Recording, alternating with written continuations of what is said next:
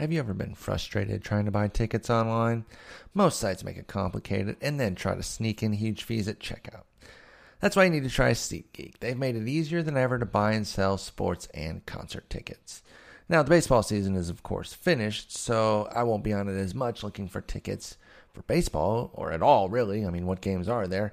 But comedy is a big thing I like to enjoy during the winter, and so you can use SeatGeek for everything else. Concerts, that's kind of all encompassing when it comes to comedy shows, theater shows, actual music concerts, all sorts of different stuff.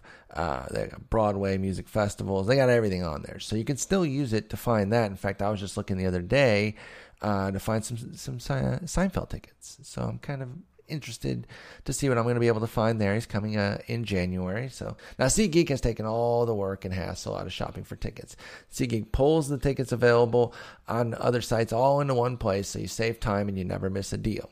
You can even set alerts for upcoming games, and SeatGeek will let you know if prices fall. Even better, every ticket on SeatGeek is given a grade based on value, so you can immediately find underpriced seats. And before you buy, you can use SeatGeek's detailed maps to see the view from your seat.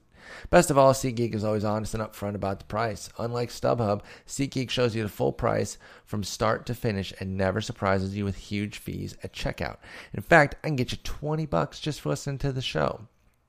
All you have to do is download the free SeatGeek app, go to the settings tab, and click add a promo. Enter the promo code SLEEPER. SeatGeek will send you $20 after you've made your first ticket purchase with them. So again, just download the free SeatGeek app and enter promo code SLEEPER today.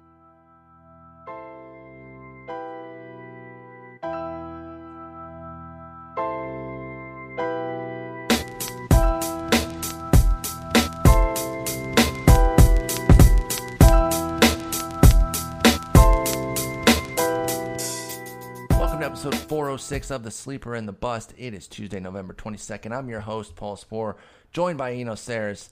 Eno, please don't lock me out, bud. No. I don't want to get locked out. I can't get locked out. I have nothing else going for me other than... No, it's not. I have a couple beautiful kids. I have nothing else. I have a dog. My life is baseball. Don't do this to me. You have my love, Paul. Ken Rosenthal reporting, by the time this comes out in about an hour, so you might already know, but in case you don't, article from Ken Rosenthal floating around talking about baseball's streak of 21 consecutive years of labor peace possibly in jeopardy as the owners will consider voting to lock the players out if they cannot reach a new CBA, collective bargaining agreement, by December 1st. The clock is ticking, we're talking just over a week here. Now, the one little or major, I think, aspect of this that kind of tamps down our major concern is that once we dug in and started to see some of the issues that they were having, they certainly don't look like issues that should cause a lockout. We're talking about an international draft being a major one, the competitive balance tax, which is essentially the luxury tax, as another point of contention. The joint drug agreement, which continues to kind of circle around. We're still talking steroids, folks. I mean, guys are still getting popped for it, so I guess it is still something that's on the table. But these don't seem like lockout-worthy issues, right? They seem more like things that can be worked out even if they needed an extension of time. I don't know how that would work, if they could extend it into the winter meetings or what. But you look back at 94. You'd mentioned this when we were talking earlier. When it was 1994, it was how big a piece of pie is each side getting, and we've seen it in other sports too. That's when you start getting your lockouts and your strikes. When we're not getting enough on our side, or the owners don't want to give that extra percentage on their side, that's lockout talk. I don't know that this will come to pass, but I am still a little bit worried when I see Ken Rosenthal write about it. Yeah, it's not good to see that. And I think,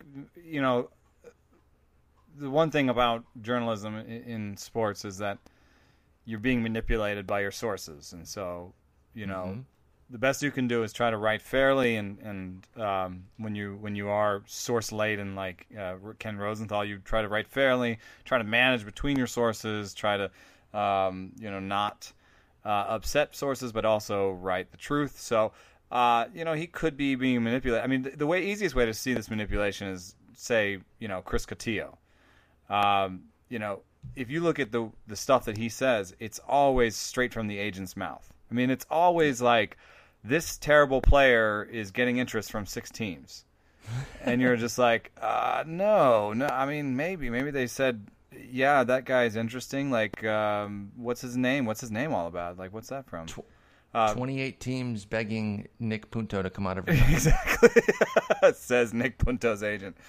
Says Nick Punto's agent, a.k.a. actually his wife. His wife runs his... So in this case, it might just be somebody on one side or the other trying to, like probably somebody on the player's side trying to say to the owners, come on, you know, we're not afraid of a lockout. We'll do this in whatever little thing we're arguing about now. Let's get it over with. Because, like you said, it doesn't seem like the biggest deals. It's not the pie. The pie is a big deal. That's 48, 49, 50%. That's a real number that gets really ugly when it's real low. And then the players say, what are you talking about? We should be getting 50%. We play, you know? Mm-hmm. And we're the reason that people come to the park. No one's coming to the park for Lou Wolf. But the thing that's disingenuous about that is that the owners have pulled MLBAM out of the pie. And they own MLBAM, the stats wing, the StatCast wing. The advanced media, yeah, which is a massive entity. That's how you watch MLB TV. They pulled MLB TV out of the pie somehow. And didn't you mention that, so we were talking, like I said, we were talking about this off air. Part of the trick that they did was to expand the organization beyond MLB, because folks, if you watch NHL.tv, that's them. If you watch HBO Go now, that is the advanced media wing of MLB. I want to say they do some wrestling stuff. I don't know if Wrestling Network has an on-demand or something, but I know they're involved with them. I think that they were trying to get NBA's online presence as well. I don't know if they did or not, but by expanding and becoming more of a sports media entity, and even beyond sports with HBO Go, I think that's how they try to finagle it and say, well, see, we can't include this because you guys can't get revenues from that. But that seems sketchy for the players to get nothing out of the MLB. The MLB stuff of MLB. Yeah, I mean, he talks about that you can talk about it being a content platform or a stats company, a digital media stats company, you know, data company. These things, you can say those things and make it sound like, yeah, it's not about baseball. But the thing that launched it was MLB TV, and that's MLB. Absolutely. So it's a little bit weird that's out of the pie. But once that's out of the pie, and we're not hearing anything in the Rosenthal article, or never hearing anything in sort of labor tweets or stuff about it, we're not hearing anything about them going after MLB. I think that they lost that bet. It's out. You know, it's not a part of the discussion anymore. So now we're talking about, like you said, international draft, and international draft is something that doesn't affect 100% of the players. So it's going to be really hard to get like a 75% player vote for a lockout based on something that only affects 25% of them. And we've seen this before. Like, they just don't usually go to bat for minor league and not even in the group yet. And we see it repeatedly just with the way that minor leaguers are treated, and they're in the pool. Like, they're at least they're affiliated with baseball, and they still don't even get treated well. So for the folks that are coming internationally that aren't even here yet, that just might be a part of the group, their best interests are not going to be looked after. And so maybe they will budge on something like an international draft to get something that they want on the other end, whether it's in the joint drug agreement or to, you know, with the luxury tax competitive balance tax situation. So again, these don't look like total game changers that are going to keep them in a lock or push them to a lockout. But again, just hearing that it's even considered is a little bit alarming. Yeah. All right, let's go ahead and talk actual baseball, though. I don't want to spend the whole time talking about potential lockouts. I'll lead off with a question of the day for you. We've talked about this AFL draft. It was, we focused our live podcast around it. I talked with Sammy Reed and Doug Thorburn about it.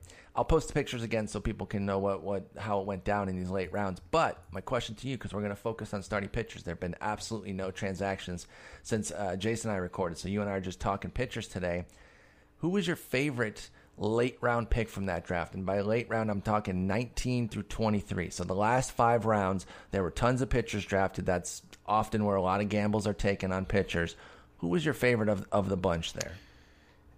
I circled some guys, and it looks like we're going to talk about a lot of them. We're going to probably dive in on a couple of them. So if you feel free to mention them, because we can kind of preview that they're going to be coming up, and then you can highlight the one who isn't on either of those lists that you still like. I mean, my chubby for Jarrell Cotton is well known. So yeah. I figured that you would pick him, but since we are going to get to him later, leave him off the list. We don't have to dive in. Mark Estrada is really interesting because he just seems to keep putting up numbers, and we've talked about why that might be in terms of his changeup spin and his fastball spin and all that. I still, whenever you're humping it up there at 87, 87, 88, it just makes me nervous. The market agrees. I couldn't believe I got him in the 20th round. I didn't really want Marco Estrada. I would never hate on the pick, but it just doesn't rise to that's the pick I need to have. It's kind of like Stephen Wright. If Stephen Wright remains young knuckleballer, young in quotation marks because he's already old, but for a knuckleballer young, if he can still throw the 78, 79 mile an hour knuckler and he's good next year, a lot of those things will work out. But it's kind of like relying on an 87 mile an hour fastball guy. So both those guys, I like that late.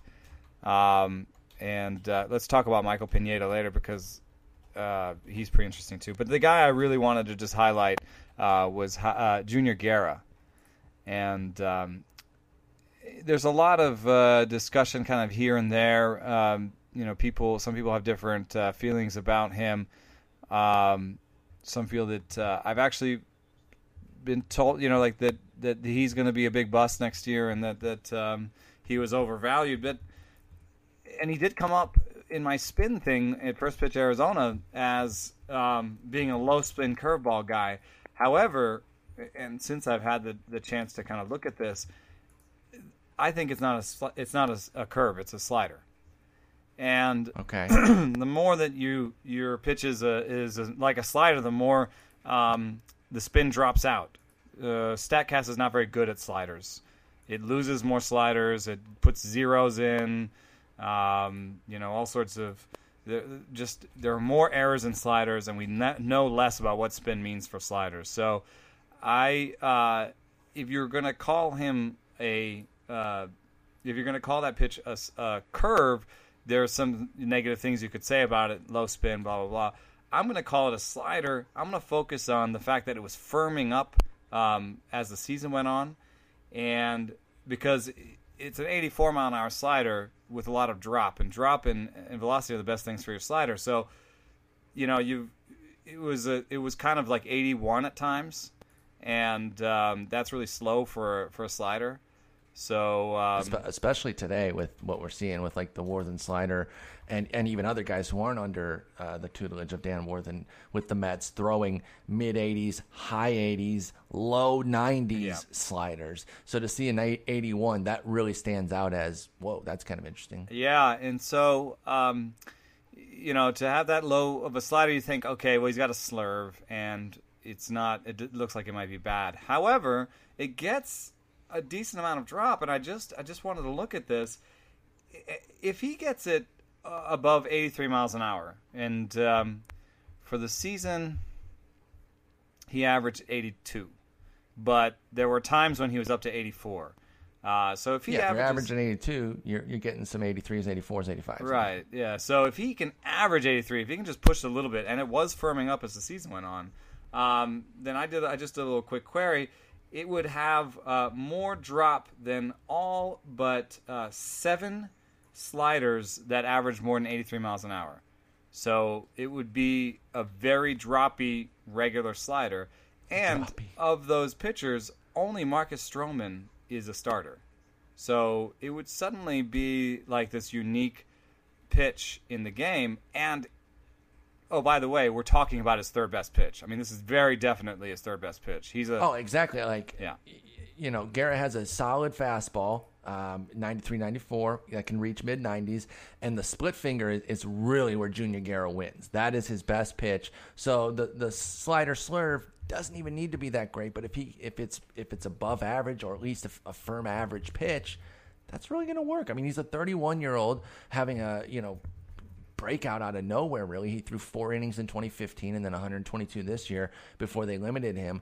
He was really good, though. I don't think he's a 281 ERA guy, but I think he can be a 350 ERA guy with a good whip and a passable strikeout rate in the 7.5 to 8 range based on the swinging strikes that he can get. I think the strikeout rate is low. I mean, a 10.9% swing strike rate is pretty good, and the stuff he's got is pretty good. So I think sometimes with the splitter, maybe they made contact, with the fastball, but just didn't do much with it. That's a possibility up at 93 and 94 for a starter. The exit velocity page for him looks good most weeks. I mean, there's only about 1 week where it was bad, and then there was 7 or 8 weeks where it was really good, and then there was like 3 or 4 weeks where it was average. So, and that's all we have for him, I mean, because like you said, he was a catcher that wasn't really throwing a lot.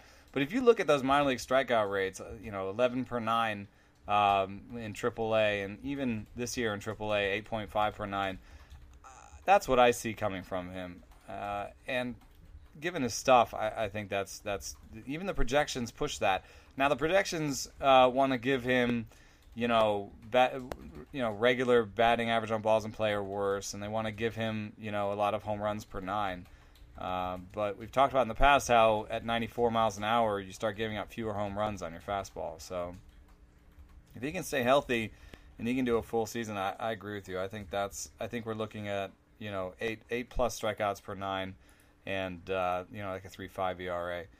And here's the thing: Junior Guerra went 19th round in that draft. That's like the highest I think he's really going to go in a 15-team draft. He's going to go in the late teens, early 20s. This is not going to be a guy who's on everybody's radar. I harp constantly on the ageism of fantasy baseball. They don't, I shouldn't even say they. I play into it sometimes too. I look at 2 players. I'm like, okay, this guy's 33. This guy's 28. 33-year-old is a better player. 28-year-old, hey, he's not 33. And sometimes I just take the younger guy, and I'm trying to get away from that more and just seeing players for their skills. 32-year-old obviously doesn't have a lot of mileage on his arm, so I don't know that he can necessarily be treated like normal. There is a reason sometimes to avoid age because of the increase of injury goes up, velocity, the mileage, yeah. Velocity drops go. They drop more velocity in a year to year. But like you said, this is not a typical 30-year-old, and I think sometimes we push we could Gerald Cotton, he's going to go ahead of Javier or Junior Guerra in 9 leagues out of 10, I think. By the way, I constantly call him Javi Guerra, former reliever who closed for a brief moment. So I'm totally with you on that. But don't sleep on Junior Guerra from Milwaukee. Excuse me. I also think that Milwaukee's not going to be a total bottom feeder. So, he actually ended up going 9-3 in his 20 starts, so you didn't even have to necessarily worry about him not pulling W's. But I could actually see him getting you double-digit wins over a full season because I think they have some offense that can support him. Now, it'll be dependent upon, if he's leaving scant leads for a bullpen to protect. I don't know how good their bullpen's going to be. That's usually the mark of a bad team is bullpen. But I like Junior Guerra. That's a good name. All right, let's move on. Let's talk about a heck of a lot more pitchers here. We got 2 different sections to talk about. First off, strong finishes from starters. Some of these guys had awful starts. Some of these guys came up in the second half, Cotton being one of them. And so we're going to dive in on a bunch of those. And then we're going to talk some FIP superstars. And really what we're looking at isn't so much guys with the lowest FIP, but the biggest ERA to FIP differential. And I didn't just go down the list of them because some of them, okay, he had a 5.87 ERA and a 5 ERA. Okay, so that's 8.87 difference, but I still don't really care about him.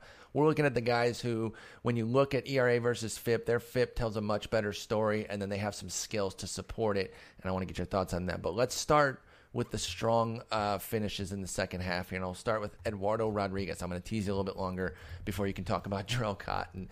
Let's talk Eduardo because he came in with a lot of buzz this year. I was certainly somebody that was banging the drum for Eduardo Rodriguez based on what we'd seen from him in 2015. He had some pitch tipping issues, but it seemed like, okay, you're getting that under track. You stop flaring the glove when you're throwing the breaking ball, and even in the midst of those issues that caused him to get beat around a couple different times, Eduardo Rodriguez still put up a 3.85 ERA and a 1.29 WHIP in 122 innings.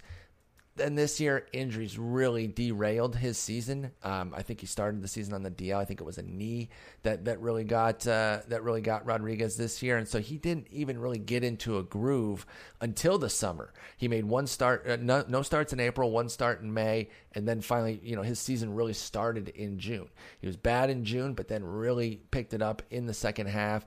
Ended up with a 3.24 ERA in 77 and 2/3 innings with 9.2 strikeouts and a 1.13 WHIP in the second half. So Eduardo Rodriguez started to show some of the upside that those of his proponents thought he had, but it was a little bit too little too late. And I believe that because of the bottom line being a 4.71 ERA in 107 innings, he'll be overlooked. What do you think of a 24-year-old lefty Eduardo Rodriguez going into 2017?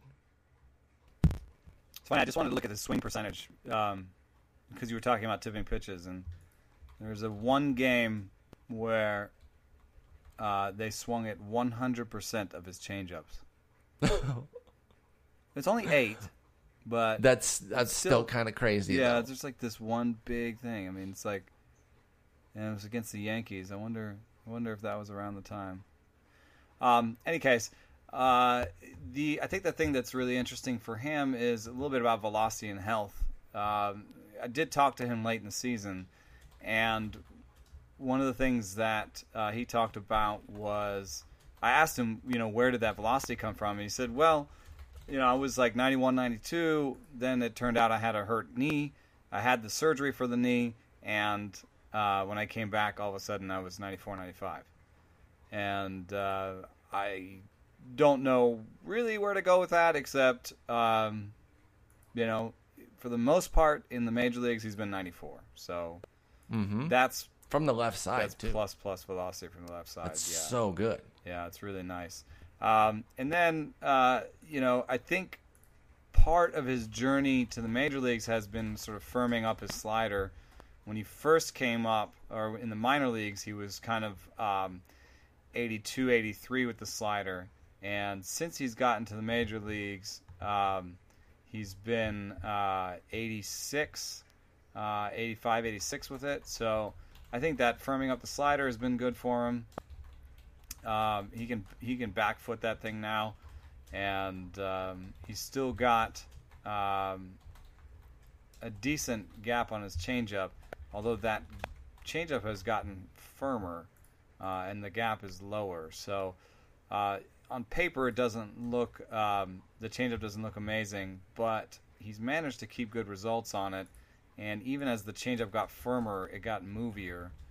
And if you just look at his outcomes on it, he's pretty much gets like 20% whiffs on it all the time. So I think he's found something with that is good enough. And I don't think that I have to question it so much. It's more consistency.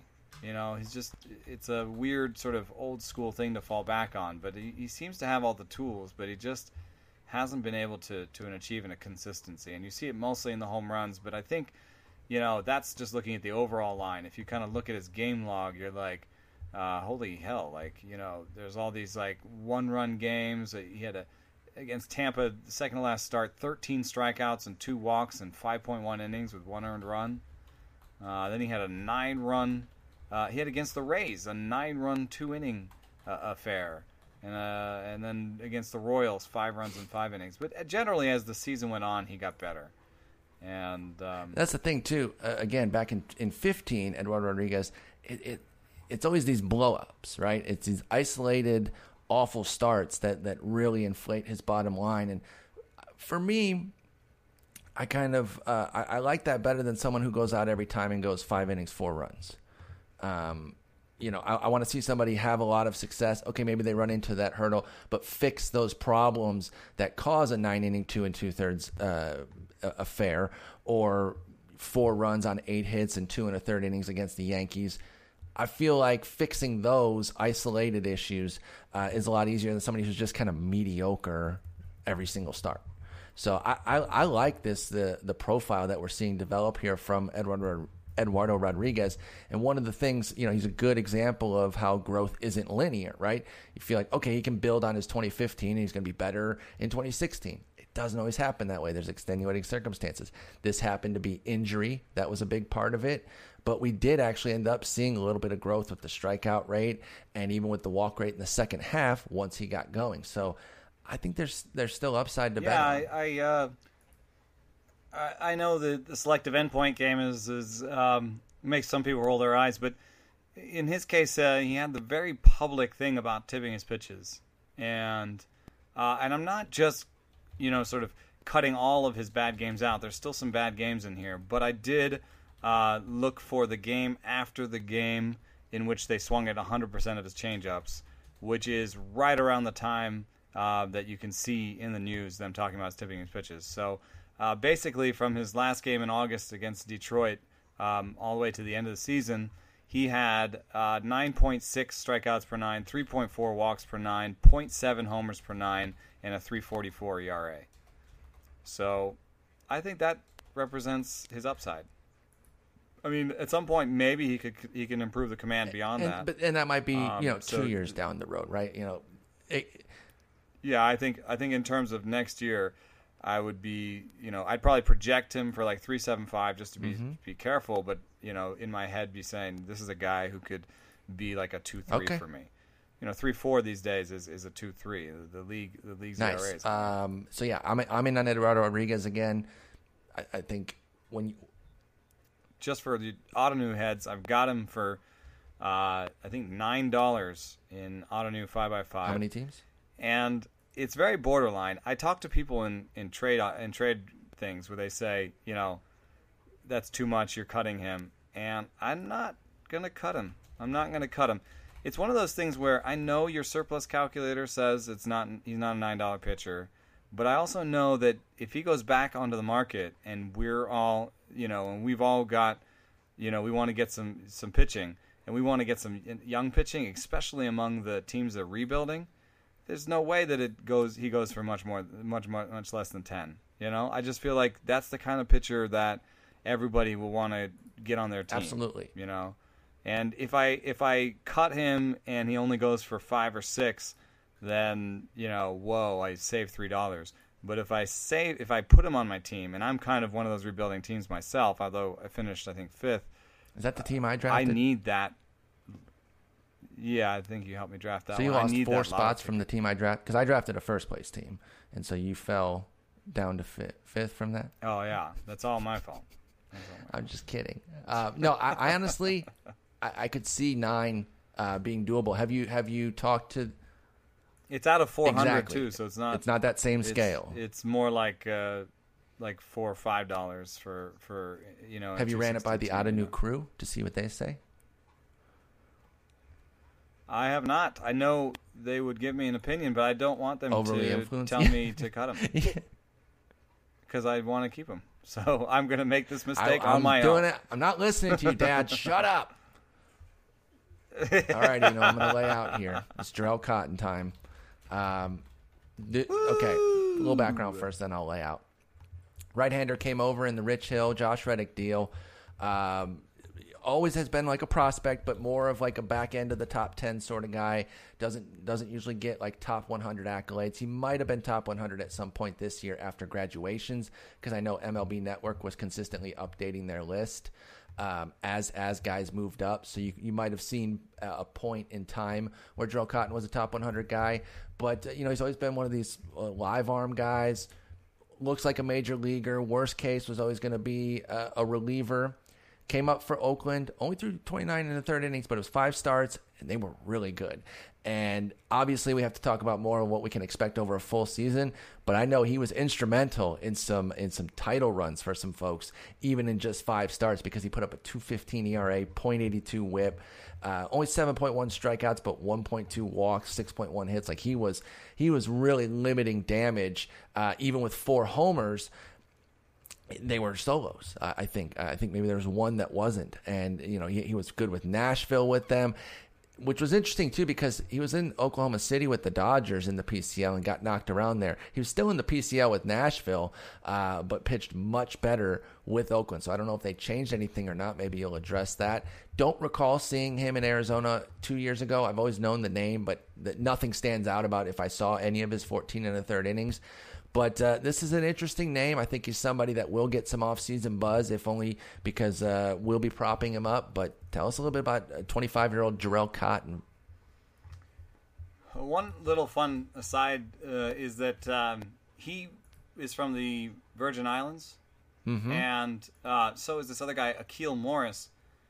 Both these guys have basically the same changeup, and I just think that's a fun little thing. They must have. There's some mechanics there, either grip or something that they learned from each other, and it's actually kind of similar to the Marco Estrada changeup in that it's relatively high spin.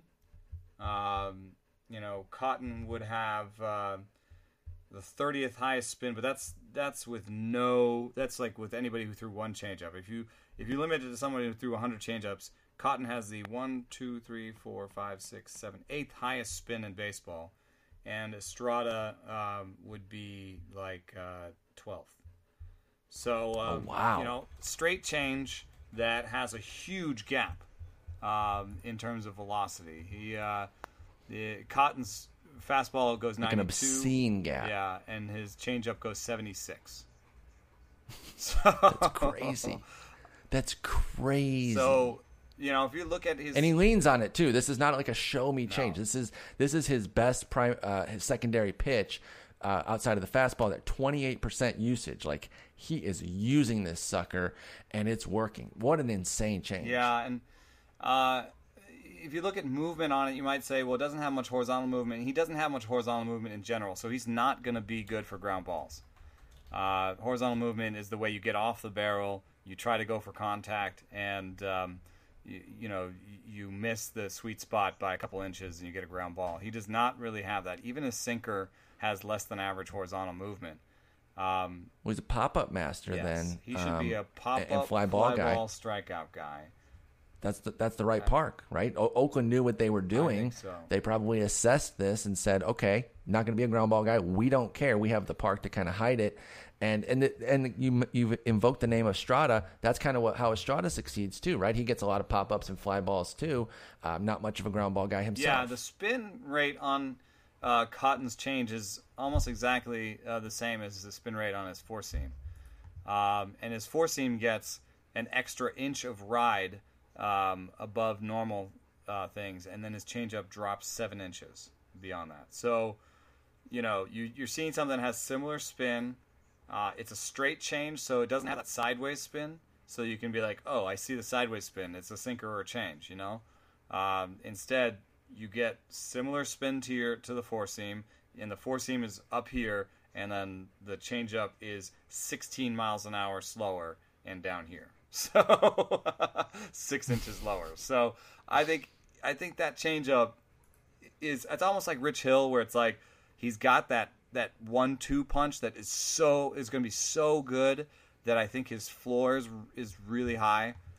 We're talking about like a 9% whiff four seam and a 20% whiff changeup, so that he's going to be like a 12% whiff guy. Jeez.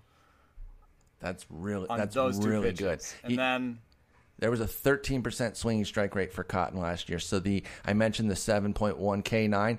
That was under. Like over a full season, you keep getting a 13% swinging strike rate, you're going to have way more than 7.1. You're going to have closer to 9.5, honestly. And his minor league projections, they're not even as spotty as, with Guerra, we're like, well, a couple stints in AAA with nice strikeouts. With Cotton, everywhere. You have to go back to A-ball to get a bad strikeout rate, and that was in 2 games. So basically, his strikeout per 9, or his strikeout percentage in the minor leagues was like 30%. His strikeout per 9 was like 11 or 12. So, this guy struck everybody out. A little bit of a command problem, but it kind of, I think, resolved itself probably when he saw how nobody can hit his changeup. So he's just like, I'm going to get ahead and then I'll win this thing. You can call him a performance prospect because he only averages 92, and scouts didn't like him as much. But I think a straight change probably doesn't look as sexy as a big time side to side, change up with good fade. Yeah, with a killer fade, and little bit never young for his level, right? He was a college guy, so he was always right around the age that you should be, or maybe bumping up against it as he was moving up to the minors until he finally got to AAA as a 24-year-old, which is perfectly fine. So we're still talking about a 25-year-old who has logged 447 minor league innings. I mean, he's certainly not old, but he was never some 20-year-old in AA dominating, which it got everybody's attention, got them drooling over 17-year-olds, which should be illegal. And then we got we got the.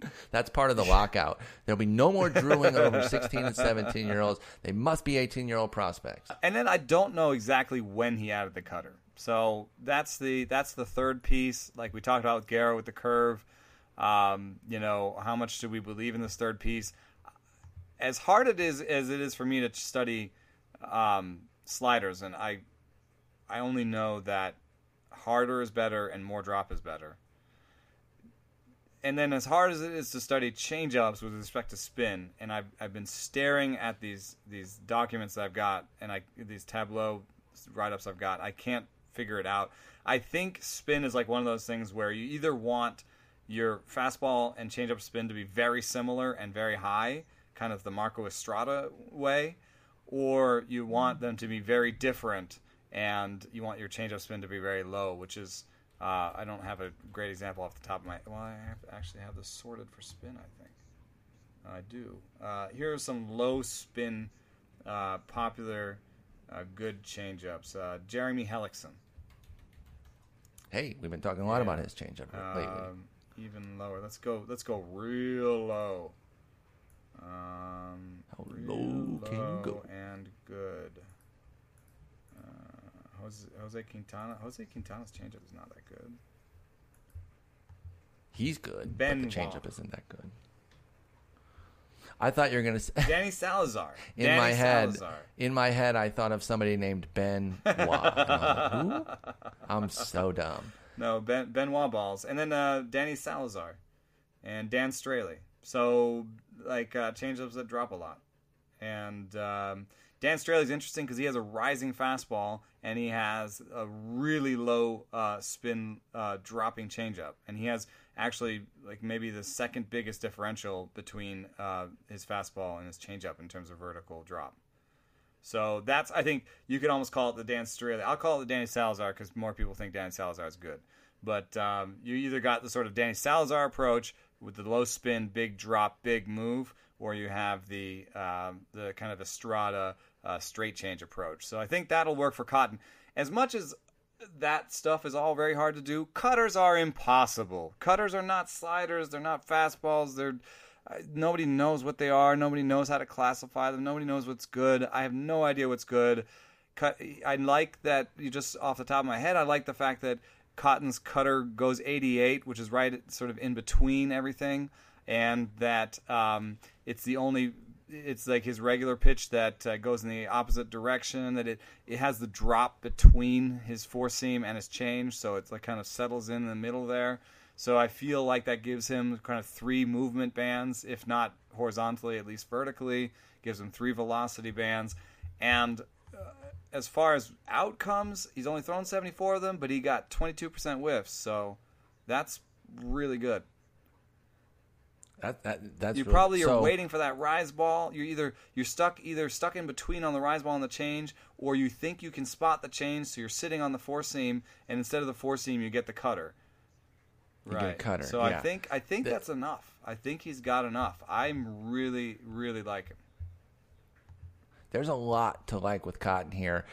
Obviously, I don't think we're done talking him up, and so that's obviously going to inflate his price, at least in our drafts. He was taken in the 21st round of this draft. How early are you looking to take him to ensure that you get him, so that you don't get trumped by somebody who takes him not just to spite you, but partly to say, well, Eno can't have him. I'm going to jump him here in this round. Man, it sucks. It's the worst part of having to podcast and read and write and stuff. It's like everyone knows who I like. Yeah, if you're on a online draft, they'll put in the chat, gotcha. Yeah. Or if you're live draft, they'll look over at you and be like, wasn't going to let you get him. So he's not going to continue to go in the 21st round. First off, I think that part of it was just being the super early draft. We haven't had a chance to kind of digest the season. Cotton's going to move up from this 21st round spot. How high would you consider him? Are you thinking 15, 16? I see in this draft, I see in the 17th Dylan Bundy and Garrett Richards. Over those two?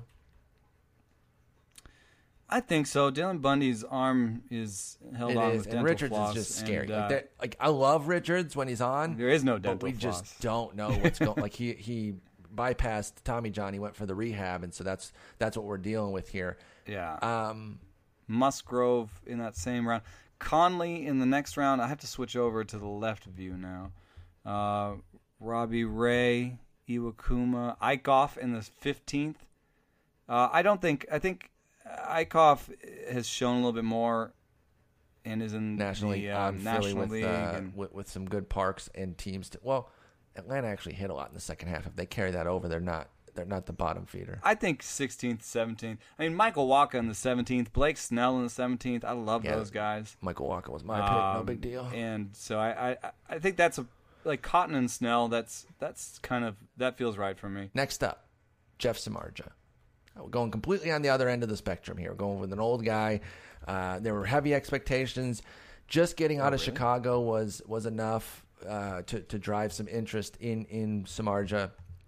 He was disastrous with the White Sox. There's really no two ways around it. Not to mention the fact that he was going to go to the NL. He was going to go to a great park in the NL. He was going to go to a great pitching team in the NL. Dave Righetti, Dick Tidrow, Buster Posey, they really work well with pitchers out there. So there were some heavy expectations. And frankly, he cut more than a run off 1.15 runs off of his ERA. So it's not like it wasn't successful. But I think there were expectations for even more after a 3.14 ERA and 2.83 ERA the 2 years before. That was the same year. That was with Chicago and Oakland, respectively. So it was a 2.99 all told in 2014. I think that the expectations were for even more from Samardzija, but home runs were an issue. He really took it on the chin with the home run league-wide surge. But finally started to kind of put it together in the second half. Ended up with a 3.66 ERA and a 1.22 WHIP. Even better in the final 2 months. Had an August ERA of 2.76, September of 2.95, with good WHIPs and good strikeout to walk ratios to support those numbers. Because it was actually, honestly, it was a really awful June and July. That when you kind of look month to month, that really tanked Samardzija's bottom line in terms of being like a number 2, number 3, which is what the expectations were. Can he avoid having those 2 disastrous months in a 6-month span? I don't know. But that is really the makeup of it because the other 4 months were pretty darn good, including the strong finish. Are you taking the 32-year-old Jeff Samardzija next year, or are you just letting others kind of mess with him in the back end? Well, that was a weird thing to say. Leave his back end alone unless he invites you to do so. Please don't mess with Samardzija on the back end. No. But if not, yes, right. Make sure he's down for it. Otherwise, against anybody messing with anybody. Are you going to take him in the late rounds now that the price is tanked? I was going to laugh at your selection of him.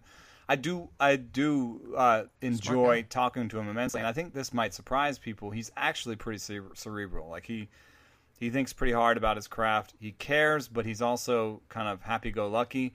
And I think that in some ways San Francisco is the best place for him because they will, they don't really, they're not prescriptive. They're not going to come to you and say, hey, you need to do this. Mm-hmm. But if you come to them and say, what should we do? Then Dave Righetti is one of the best in the business. So I think the story of his season is one where he discovered the curveball. And he discovered it. He sort of brought it back out of retirement in late June, and he hadn't thrown that thing. Let me see how long it's been since he threw that thing. I mean, there's a couple blips. He threw it in 2012 for like a month, and then he threw it in his first go around in 2009. And that's it. And lo and behold, here's the curveball.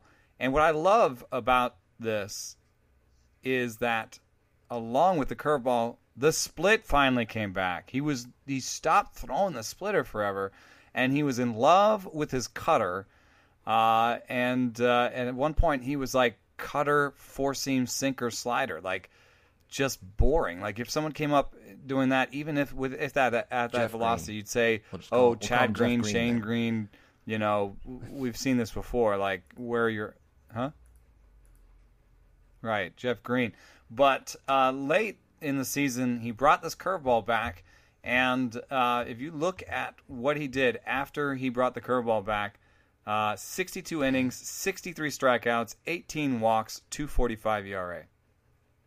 So, I mean, he was a lot better with that curveball. And, you know, if you look at the pitch in terms of outcomes, in terms of velocity and stuff, it's a little bit better than average, 80 miles an hour. Movement is worse than average. It's like it's not terrible, but it's not very good. But people don't swing at it. It's got a 30% swing rate. The league average for curveballs is 40%. That works. But that allowed him, I think, to steal a lot of strikes. So, yeah. So let me see here. That's actually, that swing rate was for his career. Yeah, it was a little bit higher this year, 35%, probably because he threw it more than ever, so people started to spot it. But if you look at his ball rate, it's on par with his fastballs. So that gave him another pitch where his curve, slider, sinker, and four-seam are all below 35% ball rate. So that meant that he could actually throw these things for strikes, throw them where he wants to throw them, and it doesn't have the outcome problems that his cutter does. His cutter is a line drive a quarter of the time. It gives up a ton of homers, and he falls in love with it too much. So I think just basically he started to diversify his arsenal late in the season and gave us a little bit of a clue that he's not done and he can still do what he's projected to do. And if you just pay for his projections, yeah, you got to buy this guy. 3.73 ERA, 120 WHIP, 7.5 strikeouts per 9. So it's not gonna win you a league probably, but but he's a mid-rotation guy on a good team that there's still a chance for a lot of wins. You got 12 wins this year. Exactly, and 2014, I think it could still happen, right? It's the 5% outcome. Right. But I don't think we completely throw that away and say Samardzija can never have a huge year like that again. And getting a little bit of upside with your mid-rotation guy definitely works. Now, one thing I was saying... I mean, because we didn't see the full effect of throwing that splitter a lot. The splitter kind of went away slowly from 2014 to this year. And that used to be his pitch. In 2016, he started throwing it again. And if I can get that game log back up again, I can give you a swinging strike number. While you're looking for that, I'll mention he actually went the 10th round of the draft in Arizona, which surprised me. That's too high. I don't think he'll go there consistently. I think part of the effect that we see on this early draft is that the players will draft guys that they know a little bit higher just because again, they haven't had time to digest the whole season to make a comprehensive list. So they say, Jeff Samardzija, he's still on San Francisco. I'll take him. 10th round, way too high. But I could see him going 3, 4, 5 rounds later, and then I start getting interested in a teens round Jeff Samardzija. Yeah, I think back down to sort of where we were, he'd be a good pairing with like your Snell Cotton, you know? Yes, absolutely. I love doing that. We talk a lot about this, making pairs of players that you kind of see in that tandem, young and old, power and speed, however you want to do it. Your best case scenario, you get the guy soaking up innings, and you get Cotton to hit. In your worst case scenario, you probably get one of the two. You either get a guy who can soak up innings, or you get the exciting rookie. So you're gonna cut. A handful of your guys taken 15th round or later, And so many of them, yeah. Take some gambles. Plus, I drafted a guy who doesn't even exist. I drafted Tom Murphy. That dude's fake. I already have somebody I have to cut.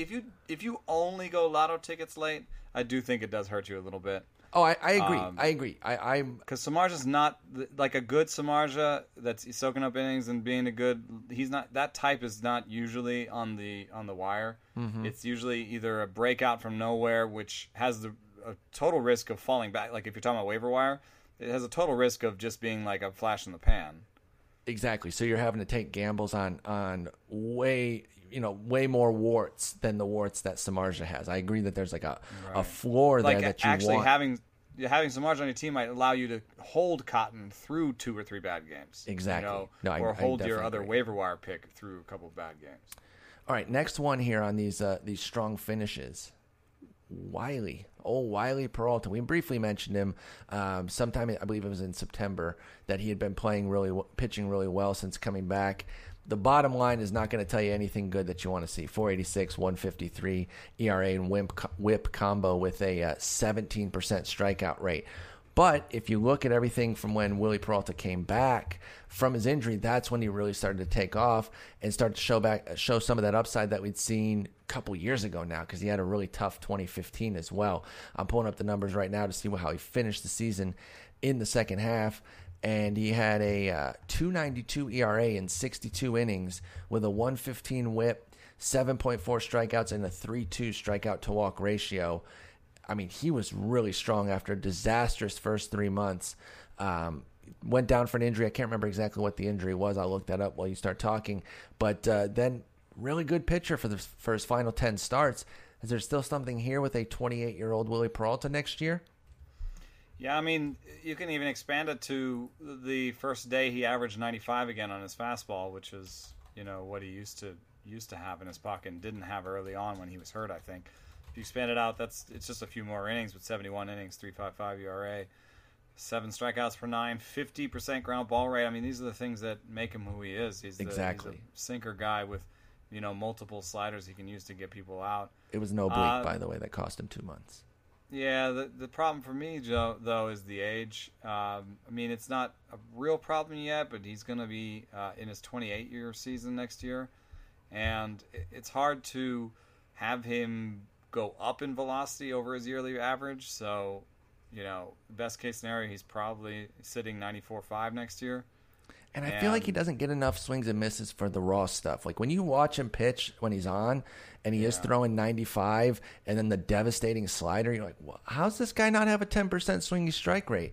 8.5 has been his high, 8 for his career, and that's just not going to cut it, especially in today's strikeout age. You're talking about a guy who has a 6.4 career K9.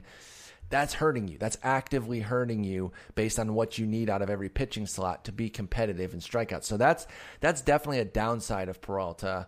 Love the ground ball rate. That makes up for some of it in terms of run prevention, especially if they're weak ground balls. But there just might not be enough to get super into what Willie Peralta is offering. Yeah, it's hard to see a real split that you can really take advantage of.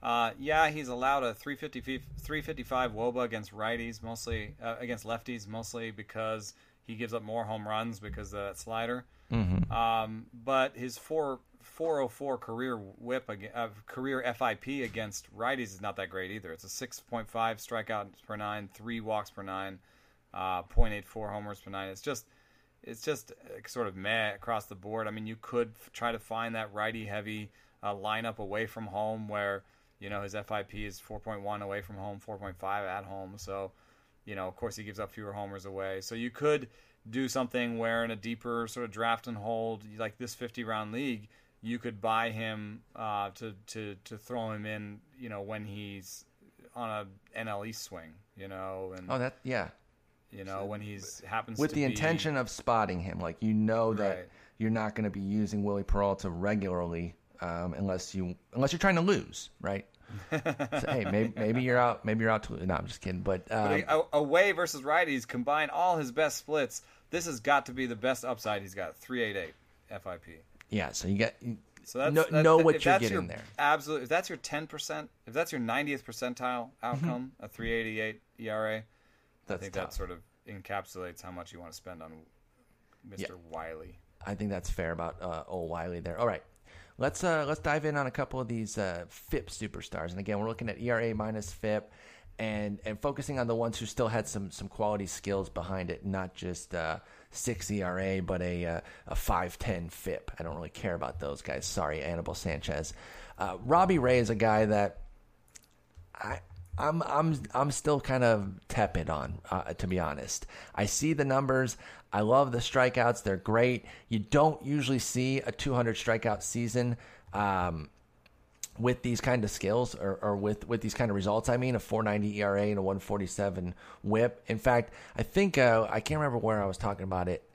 That looking up these strikeout guys that didn't have great results to go with it with 200 plus strikeouts. And the only other guy that kind of came close to it was a younger Mark Langston, also a lefty. In fact, I might have only looked up lefties. I can't remember the exact thresholds I put in to Baseball Reference, but I remember he was the only name that stood out and like, oh, this was another guy. Yeah, back in 1986, he had a 4.85 ERA and a 1.49 WHIP, but 245 strikeouts. You just don't see 200 plus strikeout seasons with ERAs approaching 5. So what the hell is it about Robbie Ray that if he's not getting a strikeout, the ball's getting blasted? Because he has a 35, 35, and 37% hard contact rate in his 3 seasons. And I think that's kind of what it is. It's like, okay, I either strike you out or you get a great hit in the gap or over the fence. What's up with Robbie Ray? Yeah, it's a tough one. He actually has a decent difference between his four seam and sinker, almost a little bit Chris Tillman-esque, where the shape of those two pitches is fairly different. Kind of a rising fastball, four seam fastball, and then a sinker that's a little bit more sideways. He did actually late in the season kind of switch from throwing the changeup some to throwing the curve more. By the end of the season, in terms of raw pitch counts, his average. I mean, he did have one game against Baltimore where he threw 25 curves and changes combined, which is just crazy. But his more normal game was 10 curves, 20 sliders, and 70 fastballs. Okay.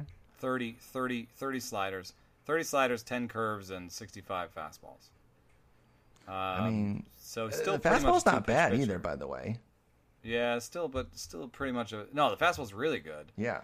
And a 94 from a lefty is really good, and the slider, I think it's one of the best in the game. 24% on the slider is pretty impressive.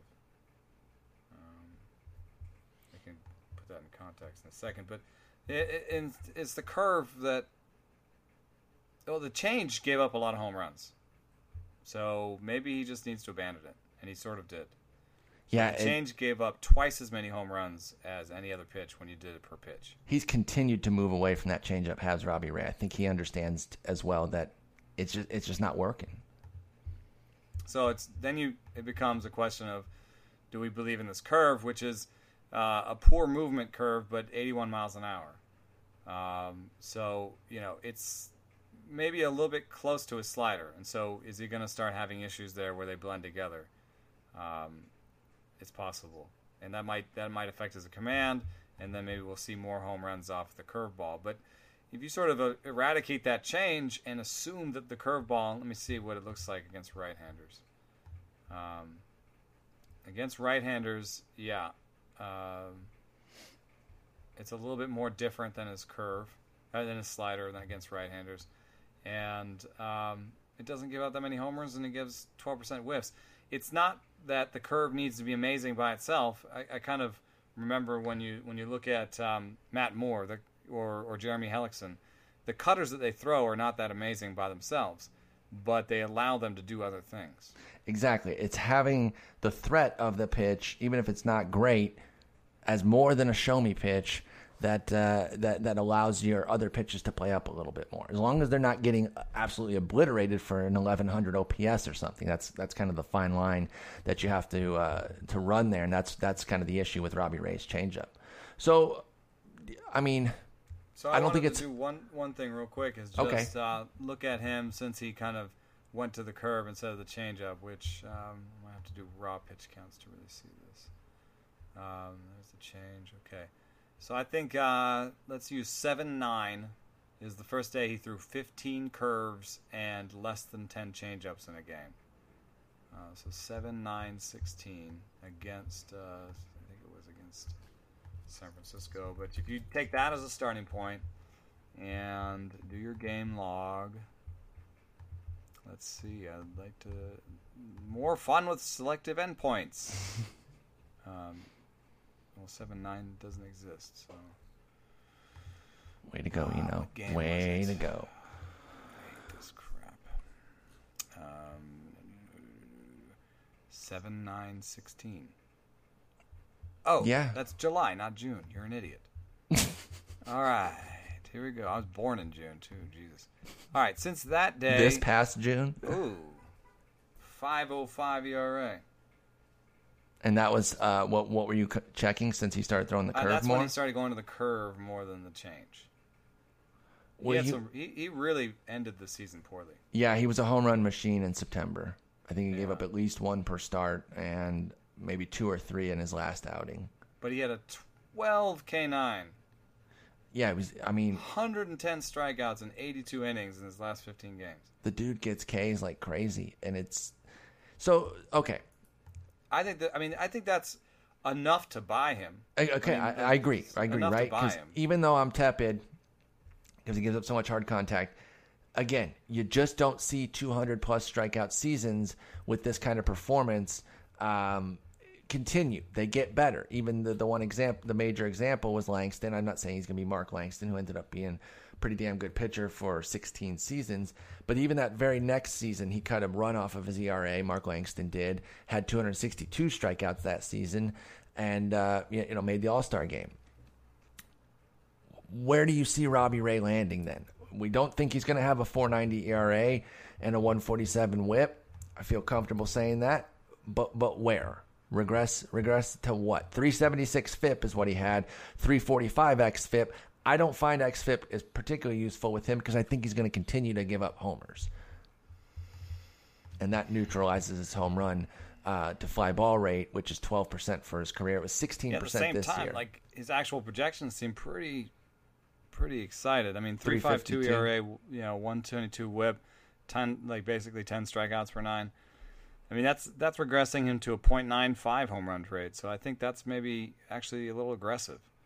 I'd rather pay for like a 3.75 ERA, 1.3 WHIP, and crap ton of strikeouts.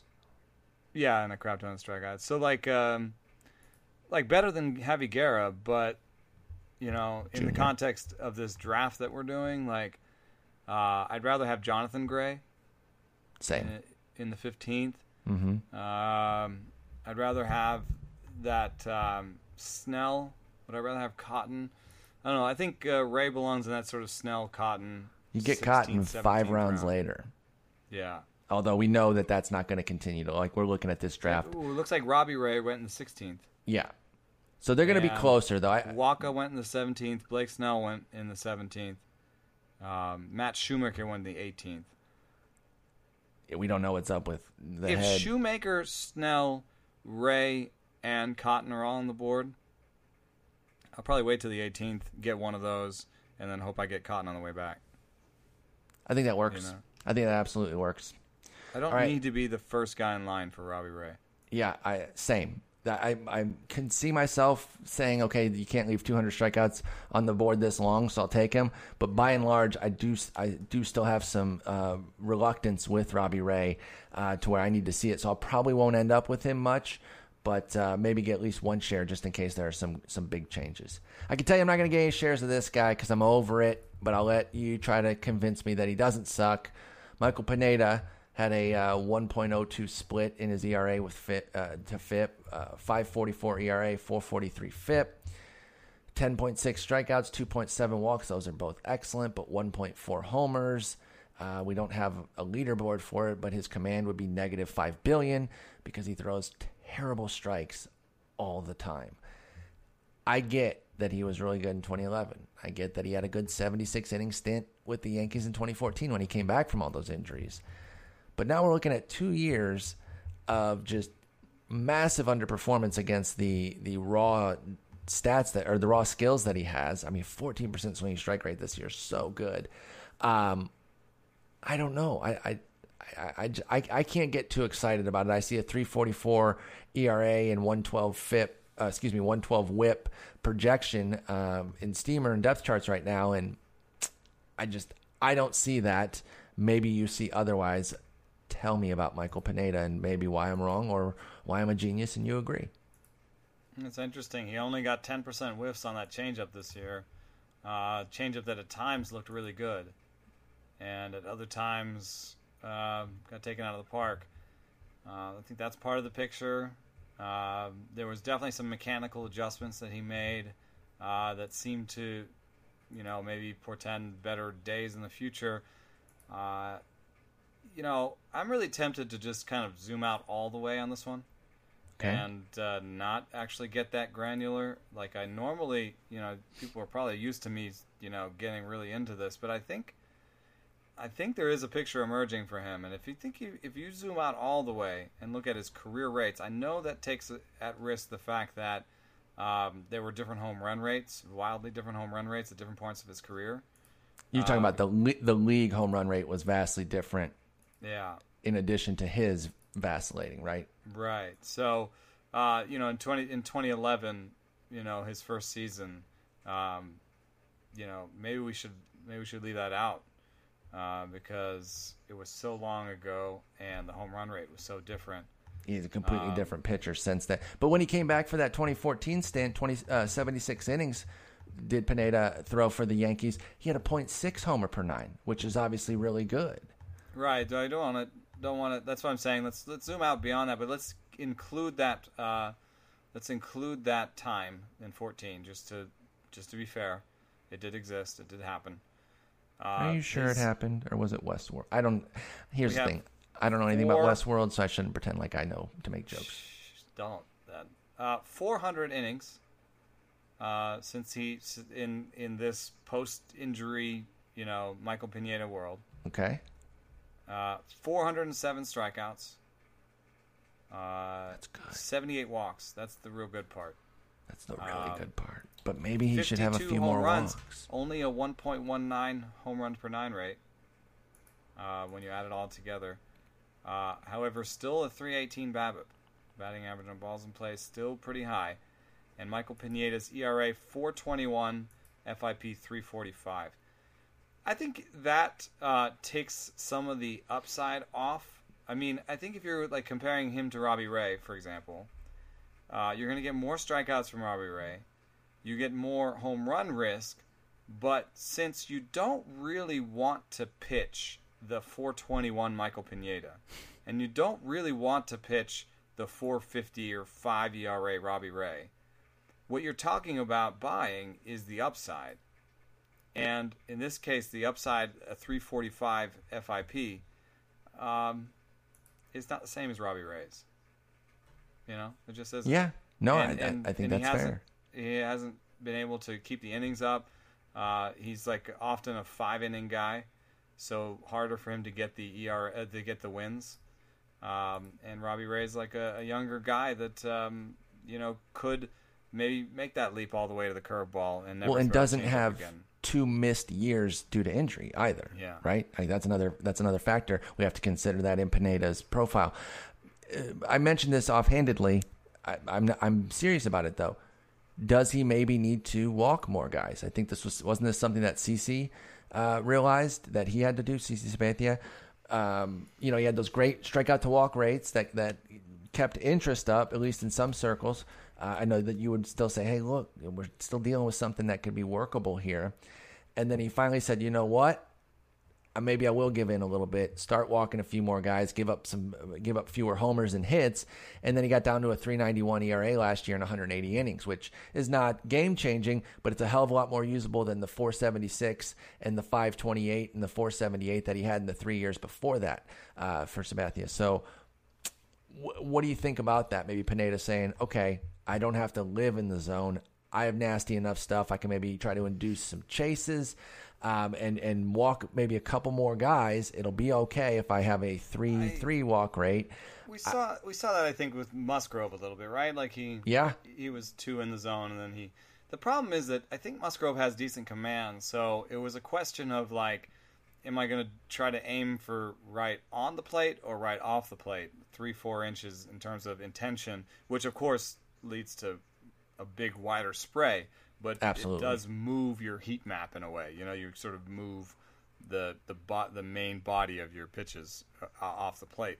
The problem, I think, from Pineda is he's so scattershot anyway that if he moved it off the plate, there's no telling what can happen. Might end up with more dick shots. So the home run rate might go up, and then he might end up in worse counts. And he doesn't have a wide arsenal. Musgrove actually has a wider arsenal. Well, Musgrove probably has like 5 or 6 pitches, and Pineda has like 2.5. So if you get into bad counts, then you become more predictable. So. You know, honestly, there it is. I said it, but it was only once. I hadn't really heard you say it much at all. Yeah, so I think you're good. But if Pineda ended up in the National League tomorrow, I would buy pretty hard. I think because you said if he went to the National League, yeah, just because he would be able to turn it over, get to the 6th inning, having faced fewer position players, would be those three free outs. He would have he would give up fewer homers, I think, and general face, like if he ended up in Atlanta, I would buy in a second. That would be really interesting. What if he just ended up in a friendlier spot in the American League? Would that change your outlook at all? Because I know Yankee Stadium is certainly part of the issue with Pineda. You can see that there's a problem beyond just the homers. Just using that thing, it was 1.19 homers per nine is bad, but the 318 BABIP is also. Interesting, and just too many. I agree though. Getting into the pitcher, some of the 8 hitters in the National League are markedly worse than the 8 hitters that we see in the American League. Like the split isn't as sharp as it used to be maybe 10 years ago, AL to NL, but it actually grew a little bit this past season after a few years of really coming close to where the only difference was the pitchers. Actually, after this year with the power surge, the split widened a little bit more. And so, yeah, maybe a move to the National League. Atlanta, that's a really interesting one. They seem to be in on everybody and everything, looking to get whatever talent they can get, obviously regardless of age. This would actually kind of straddle that line of, an established guy. He's 28 years old who's got some innings, but young enough to where there is some growth. Cost you like Archer or Sale. And another thing that just occurred to me is that I wonder if we're seeing a little bit of the exit velocity tutoring, kind of affecting Pineda more than most, because he's not a ground ball guy, and he's allowed a lot of really authoritative contact in the air. Mm-hmm. And I just wonder if that has something to do with it. He's kind of. But at the same time, he's not like a Drew Smiley where you're like, oh, you're 89, you live high in the zone. Of course you're having a problem. You know? Exactly. Like there's stuff here. There's reasons. I get it. Believe me, I was a Pineda backer throughout all the time prior to 2016 and even in early 2016. It's just that I got to a point where I said, okay, I'm done betting on it. Let me see something. And until I do, I can't give them these lofty projections. Yeah. Well, I mean, you can look at a guy like Danny Salazar, who also throws dick shots and has great stuff. And I think that there's enough in Danny Salazar's history you can say, oh, like even a guy with bad command. Also, don't use walk rates as a proxy for command. Because Danny Salazar had, 2.5 walk rate in the minors and did that for 3 years going into last season. And yet we all knew that he didn't have good command. Please understand the difference between command and control. Yeah. This is such a good example, both of these guys. Yes, 7% walk rate. You're like, oh, he's got great command. He has solid control, but he would have trouble in the zone, and so he'd give up a lot of homers, too many hits, particularly in 2014 when he had that 4.25 ERA, 1.38 whip combo. This is Salazar I'm talking about, 3.43 BABIP. You don't have a 3.43 BABIP when you have good command. You just don't. Right. Yeah. You have to get really unlucky for that to happen, especially with his stuff. And so he had bad command. He's putting 96 on a tee. Yeah, and even this year where he had an amazing strikeout rate, 28%, almost 11 per 9, 10.6 per 9. That was all good, but four plus walks per nine, BABIP over 300 again. Homer's still at 1.1. 3.87 ERA. So I think his projections 3.66 1.22. That's Danny Salazar's 3.66 1.22 9.6 strikeouts per nine. I can't imagine that Pineda's projections should be lower than that. It is though. It's 344 112. That's a little weird for me. That's a little weird. That's such a great name, because I don't really associate those too much. And looking at it now, they're not too far off. They're really not. Well, Salazar has a little bit more of a bigger arsenal because he started throwing that curveball and he's got a couple pitches, but in essence we're talking about the command problem, and Dan Salazar is a name that comes up. Now Carrasco also doesn't have great command, but Carrasco has more pitches. Oh my God, he's got a kitchen sink that he can give you.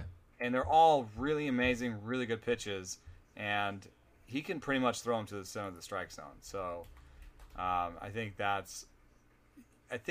if you gave Pineda, like if Pineda really had that changeup, if I believed that Pineda believed in that changeup and could throw it and it was a really good pitch, then I would say, well, there's still the chance of Carlos Carrasco. But right now, I think the best chance for Pineda is Danny Salazar.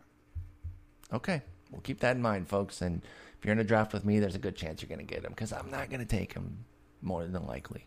One more, and this guy's way off the radar. He's actually kind of closer to that super high ERA and still a bad fit, but I wanted to include him because I think you mentioned him out in Arizona, and this was a guy I remember looking at a couple different times during the season saying, there's some stuff here, like maybe this guy is okay, and then he would get killed. And I think I used him as a SP2 in DFS a couple times. I'm talking about Luis Perdomo out in San Diego. 24-year-old, he's age 23 this season, he'll be age 24 next year. Again, these numbers are not going to do anything for you except make you vomit. 5.71 ERA, 1.59 WHIP, but a 4.84 FIP, 1.4 homers, 3.41 BABIP, only 16% strikeout. The only good number is a 7% walk, and we just got done telling you that doesn't mean he has anything but some passable control, not necessarily command, but a mid-90s fastball, good slider, and a changeup that he's at least using 10% of the time. Is there anything here with Luis Perdomo out in San Diego, or is this just an arm destined for the bullpen eventually? I just been spending a lot of time slagging on Ivan Nova as a potential free agent. So this will be a little bit weird to say, but I think I see a lot of Ivan Nova in here. And what Perdomo has is a really good, really low spin sinker. Okay. And by the way, a key difference before you go any further is that Perdomo is going to be league minimum salary, and someone's going to pay Nova way too much. I mean, and I actually kind of like Nova. That's why I can say both of those things and be exactly. Yeah. He going to get paid, and I think it's going to be a bit of an overpay again. And I'm the Nova backer here, but I still think that that's going to happen. Go ahead, Perdomo. So once he became more Ivan Nova-esque and started in July, started throwing the sinker 70% of the time, the curveball 25% of the time, and going to the change, basically once an inning or something on average. Once he did that, things got better for him, and I will stretch this out as Fangraphs loads. Jason Castro in Minnesota. What do you think of that? I meant to tell you that earlier. I got sidetracked. Yeah. Come on, Fangraphs. Like $8 million per, right? 3 years, 24, or 4 years, 32. What is it? 3 years, 24.5 million. Interesting is that he's a one-win guy when it comes to. There we go. Just back to Perdomo real quick. Since he went to the sinker that often, changed his thing, he was a 4.21 ERA guy with 5 strikeouts per 9. And in fact, there was one more wrinkle where in August he kind of shifted and started throwing the changeup a little bit more often. And if we want to selectivize our endpoints even a little bit more, I think we'll find that he really ended on a high note, which I think this is, there's a 4.2 ERA again. Anyway, that's why I think how I value Perdomo. Like a league average pitcher, he's a really good deep league pitcher. I think I would love to spend you're looking $2 or $3 on him in NL only. And I don't even know if he'll cost you that much. I don't think he's on the radar at all. So I think you can actually dollar Perdomo in an NL only as your second to last or last pitcher, and you might actually have a little something here. So if he can be like a 420 guy, his projections actually have him at 416. So the projections actually agree with you here. If you're talking about a projection that's 416, 420, that means there's a tinge of upside there to get below 4. And then if you're getting a below 4 for 172 innings, which is what the projections have him, out of your last pitcher in an NL only, that's hot. That's really useful in any context, really, but especially in the new context if it holds with the offense spiking. I know a couple years ago you could probably find a 3.8 ERA on the whip or on the wire. I mean, a 3.8 ERA on the wire, the way pitchers were. But now it kind of went back to like 4.2. So yeah, it was a lot tougher now to find usable pitching on waiver wires, even in shallower leagues. American League, that would be such a perfect $1 or $2 guy in AL labor or AL for your tout or for labor. Yeah, I'm always looking exactly. for guys like that where I'm like, yeah, the upside's not great, but I can probably get him. And then over to Jason Castro real quick, just because it's an actual piece of news. Yeah, it's a first signing we've had in a few days now. With both hands and kiss it. I guess they're signing him for defense. Well, yeah, because his bat is really falling off. He's projected to be a one-win guy, which. First of all, that's decent. If you a one-win guy for 20, was it 32 over? No, 20. It's 24 over 3. Yes. So basically, you're paying like $8 million a season for one win. That's fine. He's a 2+ win guy if you add in framing from Baseball Perspectives. Oh, okay. So it is the defense because I saw I don't know if it was Heyman's or Rosenthal's tweet, but the response is. And that, they weren't quite egg profiles, but they were angry sports homer for his team. Like, oh, that guy sucks. He's the worst. Why'd they even sign him? And it's like, it's the bat. I get it. You're going to look at 651, 648, and 684 OPS the last 3 years, and it's not going to move the needle. But I think like when they signed Kurt Suzuki, this is a defensive thing that they're looking at with Jason Castro. He's going to be 30, though. Is there any chance that the bat comes back near that break? Like, okay, actually throw that out. Throw the breakout season away. That's such the outlier. He told me in that season that he was really screwing with his ground ball fly ball rate in order to get more power. What the hell did he do since? Well, if you look at that year, it was one of his best years in terms of hitting fly balls. It was his second. Oh yeah, and then two of the last 3 years have been much worse than what he had, and only one year has been better from a ground ball to fly ball ratio standpoint. But I think if he sort of embraced that ground ball philosophy and tried to cut down on the strikeouts, like you could see, and that's something that I think the Twins would love to talk to him about. I could see like a guy who would still hit 10 homers, but maybe hit 240, and be a little bit closer to how many homers? 10. Yeah, I mean, as long as he's not hitting 210, which is what he's hit the last 2 years. I think the real fantasy import here, because he's like a second catcher AL only, no matter what. All right, the fantasy imports for their pitchers, right? Yes, and I don't know. Ervin Santana is who he is. Hector he's solid. And I mean, and if he gets him into some better counts and erases some of those home runs per 9 for Ervin Santana, then maybe he's more like 401 than 4.5. Yeah. Well, and he closed really strong. I would honestly project. I just said honestly twice in the same sentence. I'm worse than you. I would honestly project. I like what he did. He was a 3.38 ERA last year. I don't think it's out of bounds to have him closer to the 3.5 to 360 mark for a projection coming into this year. And if Castro is working some magic, maybe he can emulate that 338 again. I've always liked Santana. He's going to be 34 years old. You're talking about a guy who's not going to cost you anything to draft. He trusts that changeup more now, so he's not quite the guy he was earlier. He'll still have some homer issues and stuff, but he went into Minnesota and took advantage of that park and had a good season. I agree with you. I think Santana could be helped by this a little bit, and Phil Hughes needs to have like a 1.1 walk per 9 to succeed.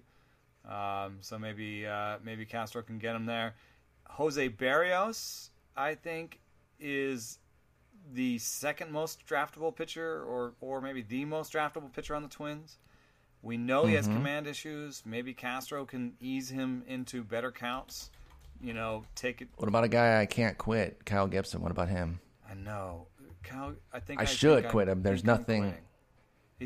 I think it's fair. He had a 5.07 ERA for crying out loud. But he also, what I wanted to see, he keeps doing it, and it's not enough. Like he threw the most changeups and sliders combined of his career, and the fewest fastballs of his career last year, which is something I've been. Yeah, he got away from his 89-91 blah fastball, started leaning on the secondary stuff, and had a disastrous year. And it just didn't work out. Yeah, so I don't know.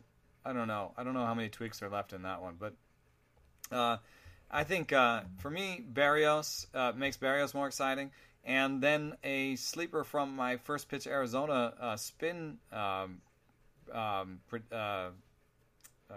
What's it called? Presentation. That's the word. I would put. I know our depth charts have Andrew Albers and Tyler Duffy 6'7". I do not respect their talents greatly, and I would put Adalberto Mejia.